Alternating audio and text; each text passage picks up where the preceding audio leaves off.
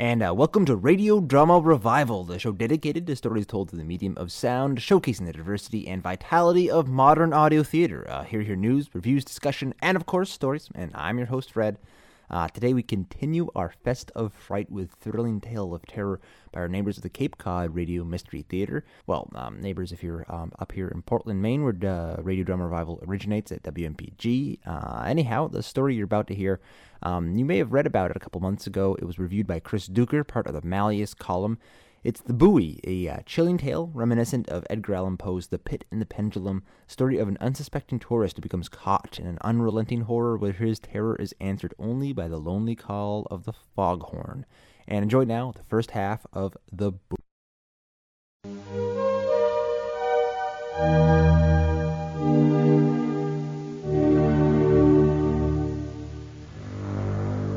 It's a foggy night on Old Cape Cod.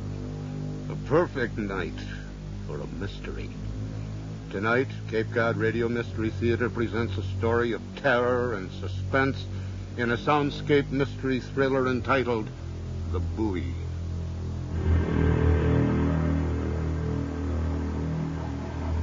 Come with me now. I want to show you something. We're heading in, leaving Vineyard Sound behind us. Notice the foghorn. That'll be Nobska Point, somewhere over there on our right. Impossible to tell where it is exactly. But if you keep your eyes looking in that direction, you'll notice every now and then that the fog grows a little brighter each time the light in the lighthouse sweeps around. We're looking for something that should be coming up on our left. We're looking for a marker, a ledge, and a rock called Coffin Rock that more or less marks the entrance to the passage. Listen for a bell on our left, and further over there somewhere, a gong. Listen hard now. What sees this flat, there won't be much wave action to set them ringing. There's the bell buoy, more ahead of us than I thought. Slight correction in our course, and we should steer just to the right of her.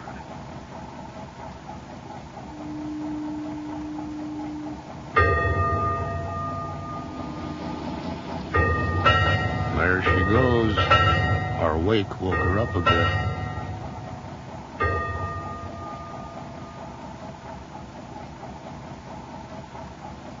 There's a gong, too. Do you hear? That's good.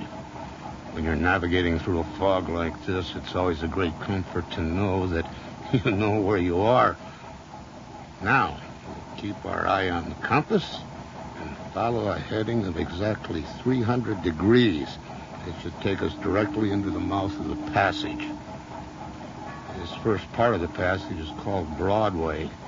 A misnomer, like so many other names associated with the sea. We're running down a line of buoys now. Over there to the right of us is Woods Hole. Now, if we were to shave about 30 degrees off our present course, that would head us directly into Great Harbor. Over on the port side is Nonamesset, the first of the chain called the Elizabeth Islands that lie off the mainland, like paint that dribbled off the artist's brush.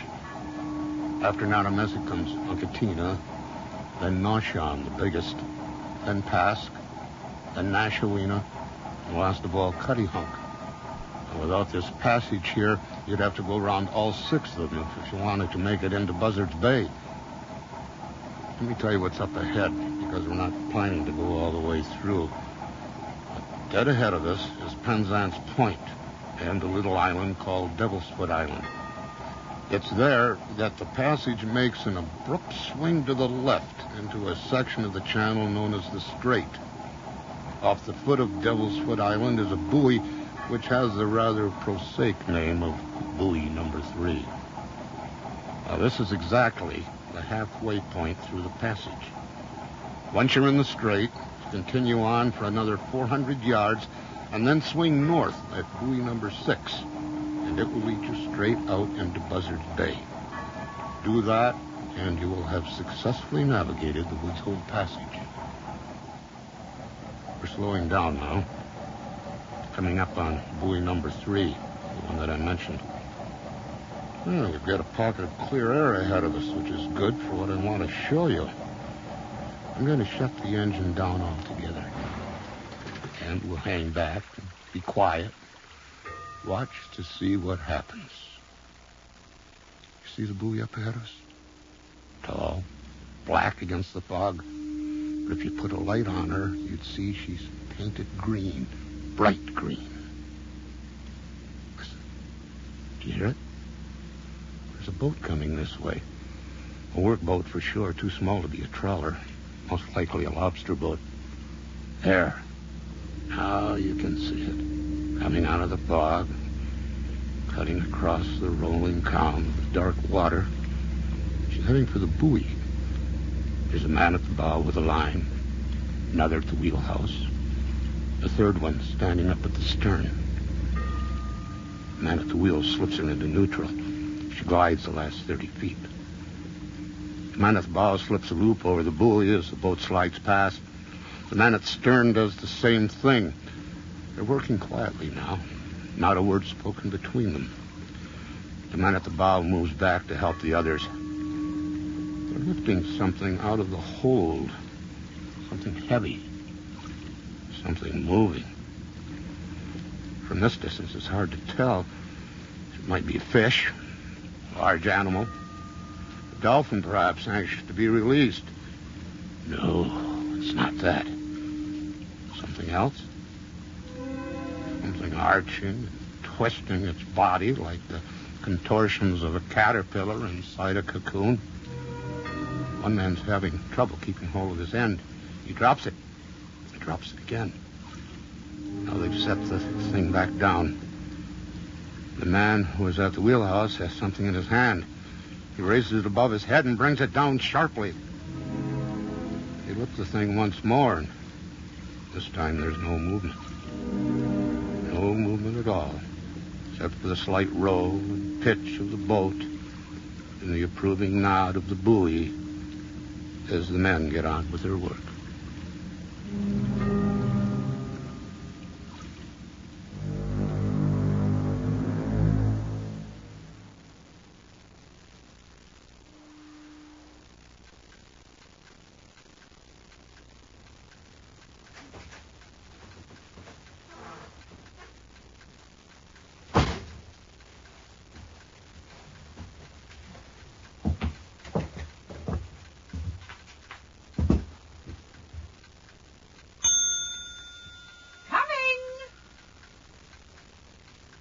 Can I help you?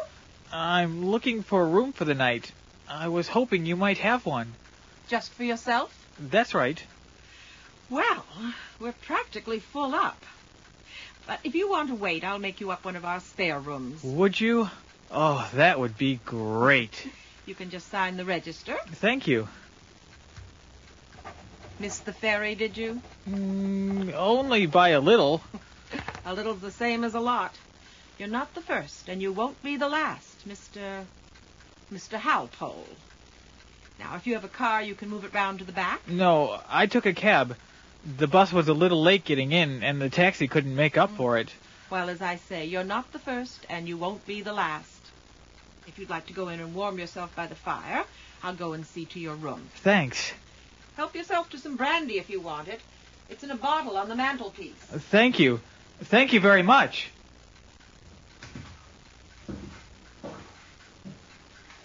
Hello. Well, that fire sure looks inviting. Do you mind if I join you? What? I said, do you mind if I join you by the fire? Join me? You want to join me? No, I don't mind. Oh, it's a bit raw out there this evening. It's good to be in by a warm fire. Personally, I'd hate to be stuck out there without a place to spend... My God! Are you all right? Cold. Here, let me get you something. Do you need a doctor? Cold. I'll call a doctor.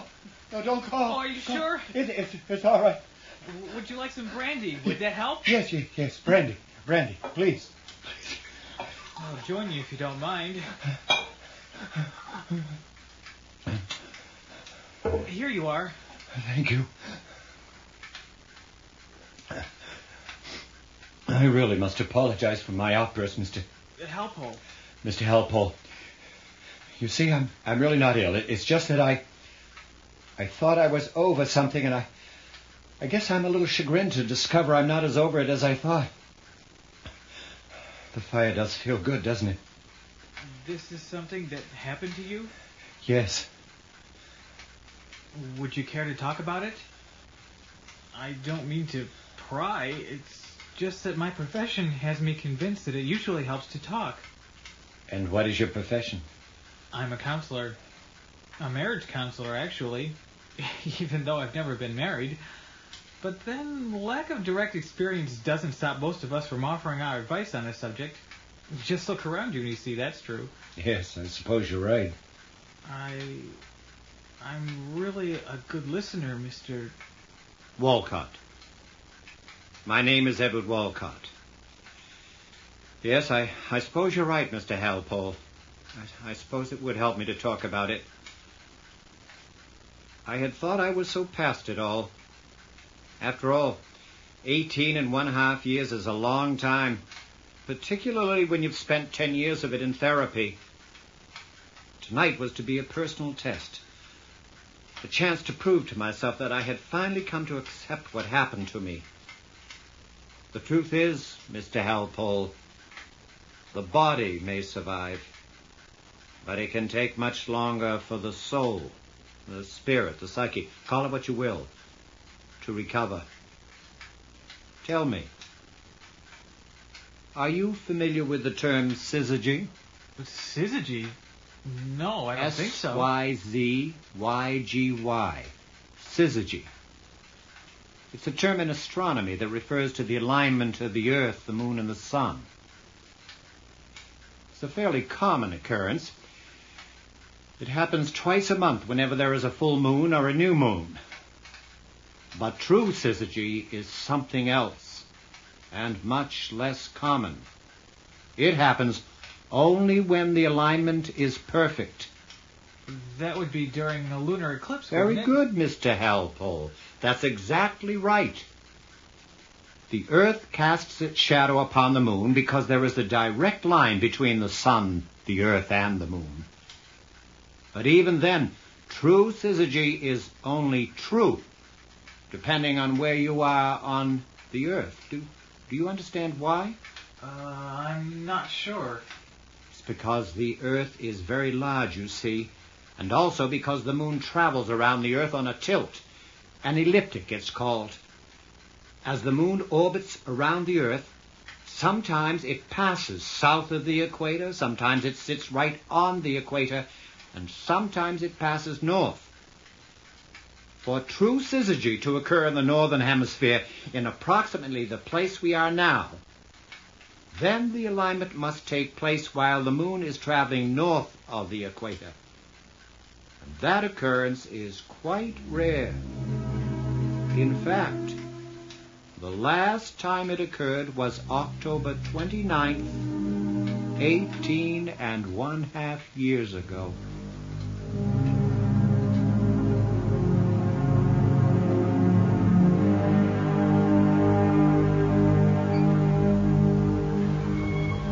I recall myself standing on the public pier in my rain poncho with my suitcase beside me, watching the last of the big ships of the Steamship Authority making its majestic departure from the harbor. I stood there in the damp drizzle of things, thinking that I had been foolish to make my plans on the basis of a schedule that was 2 years out of date. There's always a kind of lost feeling that comes when you miss a boat. A sense of missed opportunities, I suppose. I felt in a strange way stranded, although why I should feel this way was puzzling, since I was, after all, still standing on the mainland. Certainly the ferry boat showed no apparent remorse for leaving me behind as it chugged its way out of the harbor. Visible now in the fog, gave one last taunting blast upon its horn. I decided there were only 2 things left for me to do: find a hot meal, then acquire a warm bed for the evening. Preferably one not too far from where I would have to catch the ferry come morning. Woods Hole in the off-season is an out-of-the-way place, and there was not much to choose from. I wandered past 1 or 2 beer joints that were mostly deserted, and where I imagined that ordering a hot meal would be taking a definite gastronomic risk. I went around the corner to where that little channel cuts through into Eel Pond, and there I chose a small cafe that sits right alongside the drawbridge. The air inside was humid, and the windows were steamed, owing both to the atmospheric conditions and the heat coming out of the kitchen.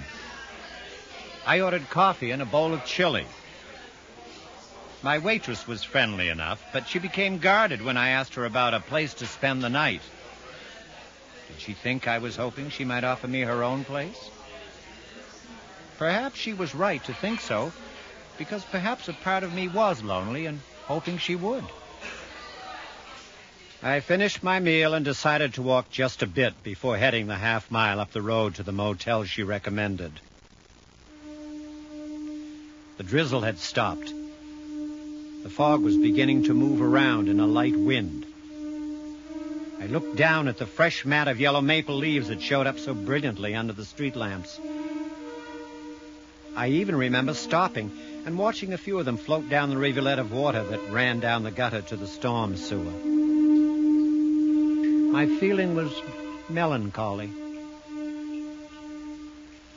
I passed the fisherman's dock and noticed two fishermen standing close together smoking cigarettes. They dropped them in the water as I approached and went back to their work, which appeared to be repairing something on the dock.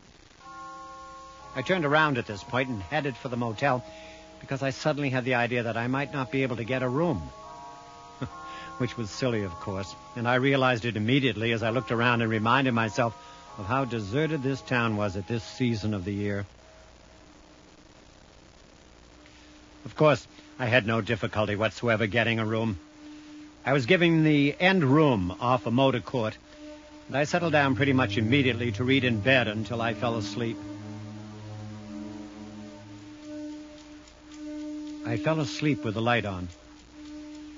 Then I remember sometime later waking up enough to reach over and switch it off. Then, I'm not sure how much time passed. I remember waking up to a sound that was gone by the time I was fully awake. I lay in the room and listened. I heard a car or two go by. I listened to the ticking of the clock. I heard voices coming from outside the door. There was something about them that was menacing, like burglars in the night. I should have acted right then. I didn't. Instead, I allowed the chain on the door and the warmth of my bed covers to lull me into a false sense of security, to convince me that all I really needed to do was to lie there and listen. I sat up on my elbows. They burst in upon me. What's going on? I was thrust down upon the bed before I could get free of the covers. What are you doing? Wait! Help! All of my reactions were too slow. Every one of them.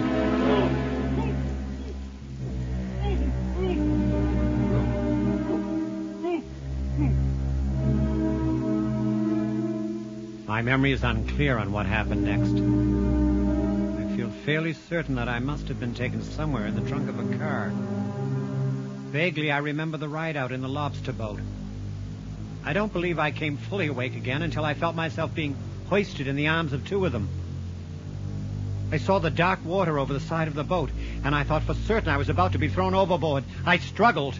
I did my best to prevent them, but they overpowered me once again.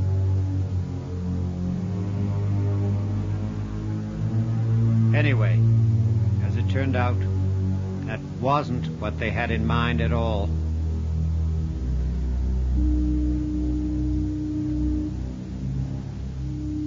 When I regained consciousness a second time, I found myself floating out in the water, strapped to a buoy. My body had been placed inside a large burlap sack which was drawn up around my neck. My weight was resting on the narrow lip of the buoy on which I was just barely able to set my heels. There were numerous straps holding me across my chest, my abdomen, my thighs, and my ankles. In addition, there were several ropes tied in such a way to prevent me from wriggling either upwards or downwards to slip free. My mouth was securely taped as it had been since the motel room. The only parts of me that I could move with any freedom were my hands, moving only from the wrist, and my head, which I could swivel from side to side. My first realization as I looked around somewhat frantically was that I was alone out here. Turning my head as far as I could and peering out into the limits of the fog, I saw no one around me. Neither did I hear any sounds that would indicate someone was close by. I tried calling, to no avail. I struggled against my restraints, but quickly realized how useless that would be. It was obvious I had been brought out here and left. That was the inescapable conclusion. But why? For what reason? And who would want to play such a horrible practical joke? Roughly handled, I had been seized in my sleep, taken out and strapped to a buoy. Obviously, it was no one I knew or could have known, as there was no doubt of my being a complete stranger in town.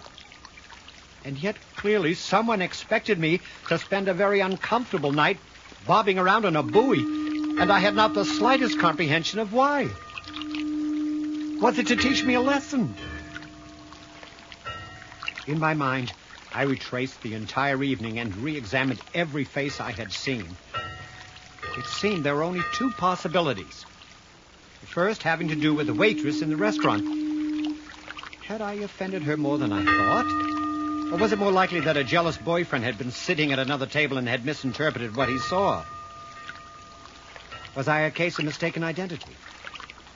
Or did he, out of his own jealous paranoia, suspect me to be some secret lover with whom his girlfriend had been carrying on a clandestine relationship? Or was it the incident on the dock? The two men I had seen hurry back to work as I approached. Did my observing them make them think I had seen something? Something I shouldn't? And did they decide to do this to me as a warning? To throw a scare into me? To teach me not to poke my nose into other people's business? The fact that I had been brought out here in a lobster boat suggested this choice was correct. Although it was also possible that the jealous boyfriend, if there was one, was a local fisherman who are known to have hot and fiery tempers. The encircling fog made me feel lost and disoriented, as though I were very far out to sea. And yet, the sounds that reached my ears, the faint surf, the foghorn, the church bells, which I recognized, told me that I must still be relatively close to shore.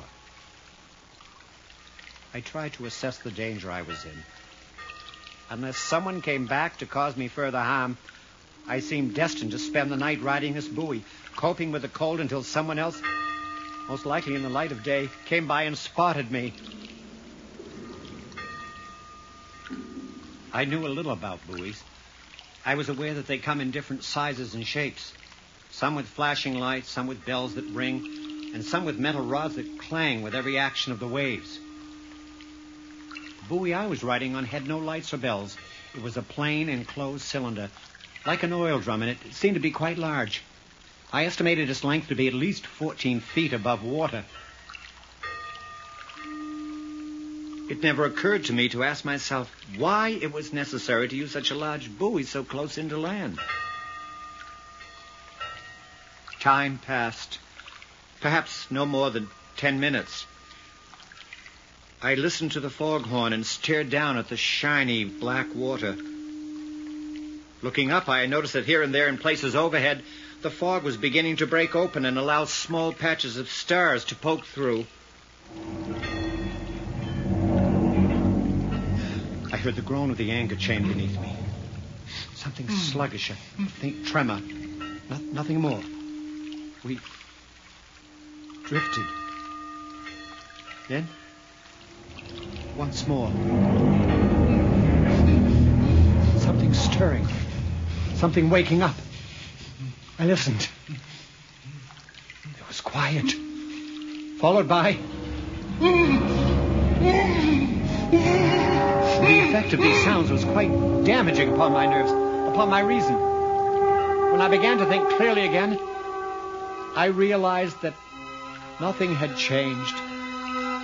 Nothing. Except for one thing. Where before the result of my weight hanging off one side of the buoy had had little effect in causing us to lean to one side, I now looked down and noticed. For the first time, I noticed that my toes were underwater.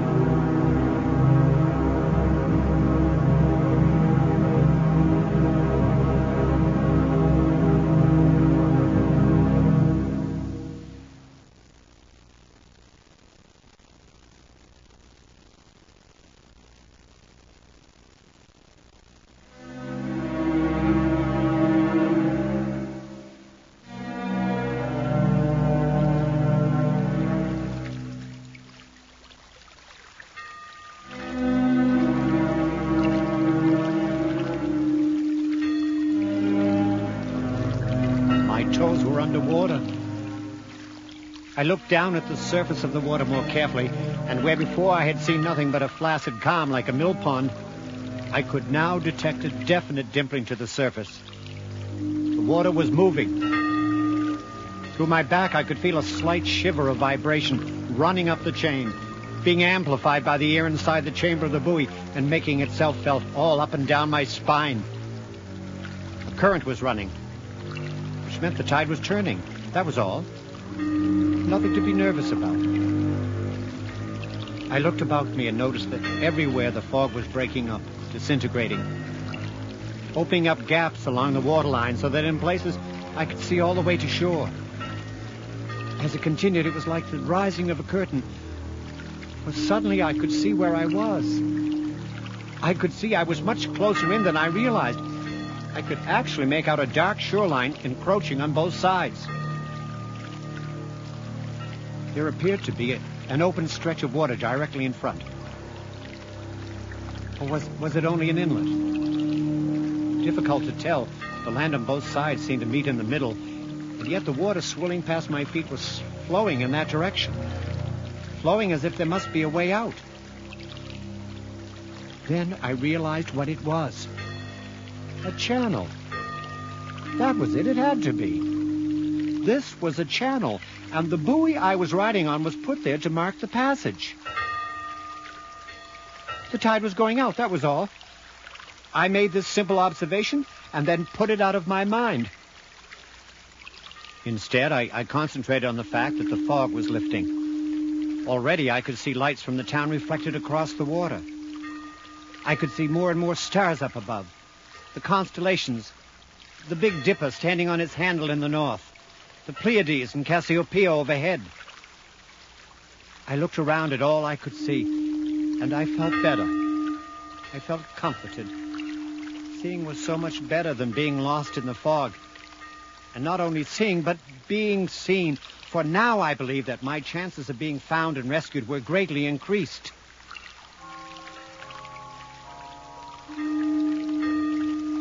Time passed. 15 minutes. 20 minutes. I gritted my teeth against the cold and felt determined to ride out this miserable night. Still, I failed to comprehend my predicament. I believed that whatever danger I faced lay above the surface. I had not yet come to realize that the real danger lay below. Not until another groan of the anchor chain brought me around to the fact that several things had changed. The movement and turbulence of the water was now much more apparent. The dimpling on the surface had become a definite ripple all around, and the dark water welling up in the backwash behind the buoy showed me something of the currents down below. The buoy itself had begun to move with the current, side to side swaying like the motion of a snake, coupled with an up and down movement like a hobby horse. There was more strain upon the chain. I could feel that. But as more, the angle at which we were leaning had increased, and the water, which had only once covered my toes, was now reaching above my shins. For the first time that night, I went a little wild with terror. I struggled like a madman against the ropes. I hurt myself trying to loosen them. But when my strength gave out and I collapsed in exhaustion, I could feel they were not one fraction looser than before. And that was the first half of The Buoy, A Tale of Terror by Cape Cod Radio Mystery Theater, ccrmt.com. And next week we'll be hearing the conclusion of that tale, and after that we'll have an interview with horror master Joe R. Lansdale, who penned God of the Razor, as well as some excerpts of God of the Razor. And then, of course, we have our live Halloween special, 9 to 11 p.m. on All Hallows Eve, live on WMPG.org. It also will be available on the podcast starting the day thereafter, Day of the Dead, about midnight. Meanwhile, if you can't wait for more, check out the blog, RadioDramaRevival.com. In addition to a handy link to subscribe to the podcast, you'll find all of the previous episodes, scattered bits of audio drama news, articles, and spectacular reviews as part of the Malleus series by Chris Duker. And while you're there, why not leave a comment or two? You can also find us on iTunes, search for Radio Drama Revival. That wraps it up for this week. Till next time, keep your mind and your ears open. Thanks for tuning in, and have a great week.